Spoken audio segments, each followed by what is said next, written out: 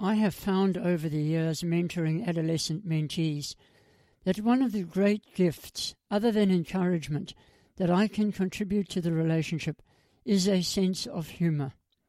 I laugh at myself, as well as teach and coach my mentees how to laugh at themselves and to have fun in a positive way without making fun of others.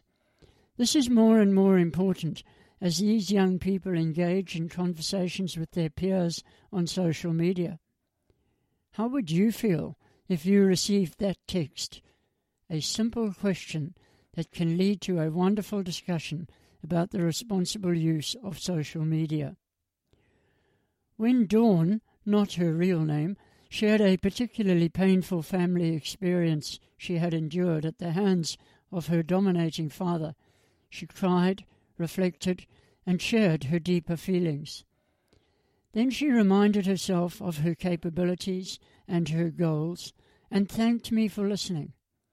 I mostly listened, asked open-ended questions, and helped her to unpack her thoughts and feelings during a very confusing time. Towards the end of our conversation, she said she felt so much better and thanked me for caring. One of her final comments, with a cheeky smile on her face, was directed at herself. When I first started mentoring Dawn, she found it incredibly difficult to laugh at herself and took life far too seriously for one so young. As we connected and shared our life stories, she changed her mindset and, 6 months later, despite a painful experience, the smile was there and her inner and outer beauty shone through. Her eyes were also smiling, a magical mentoring moment.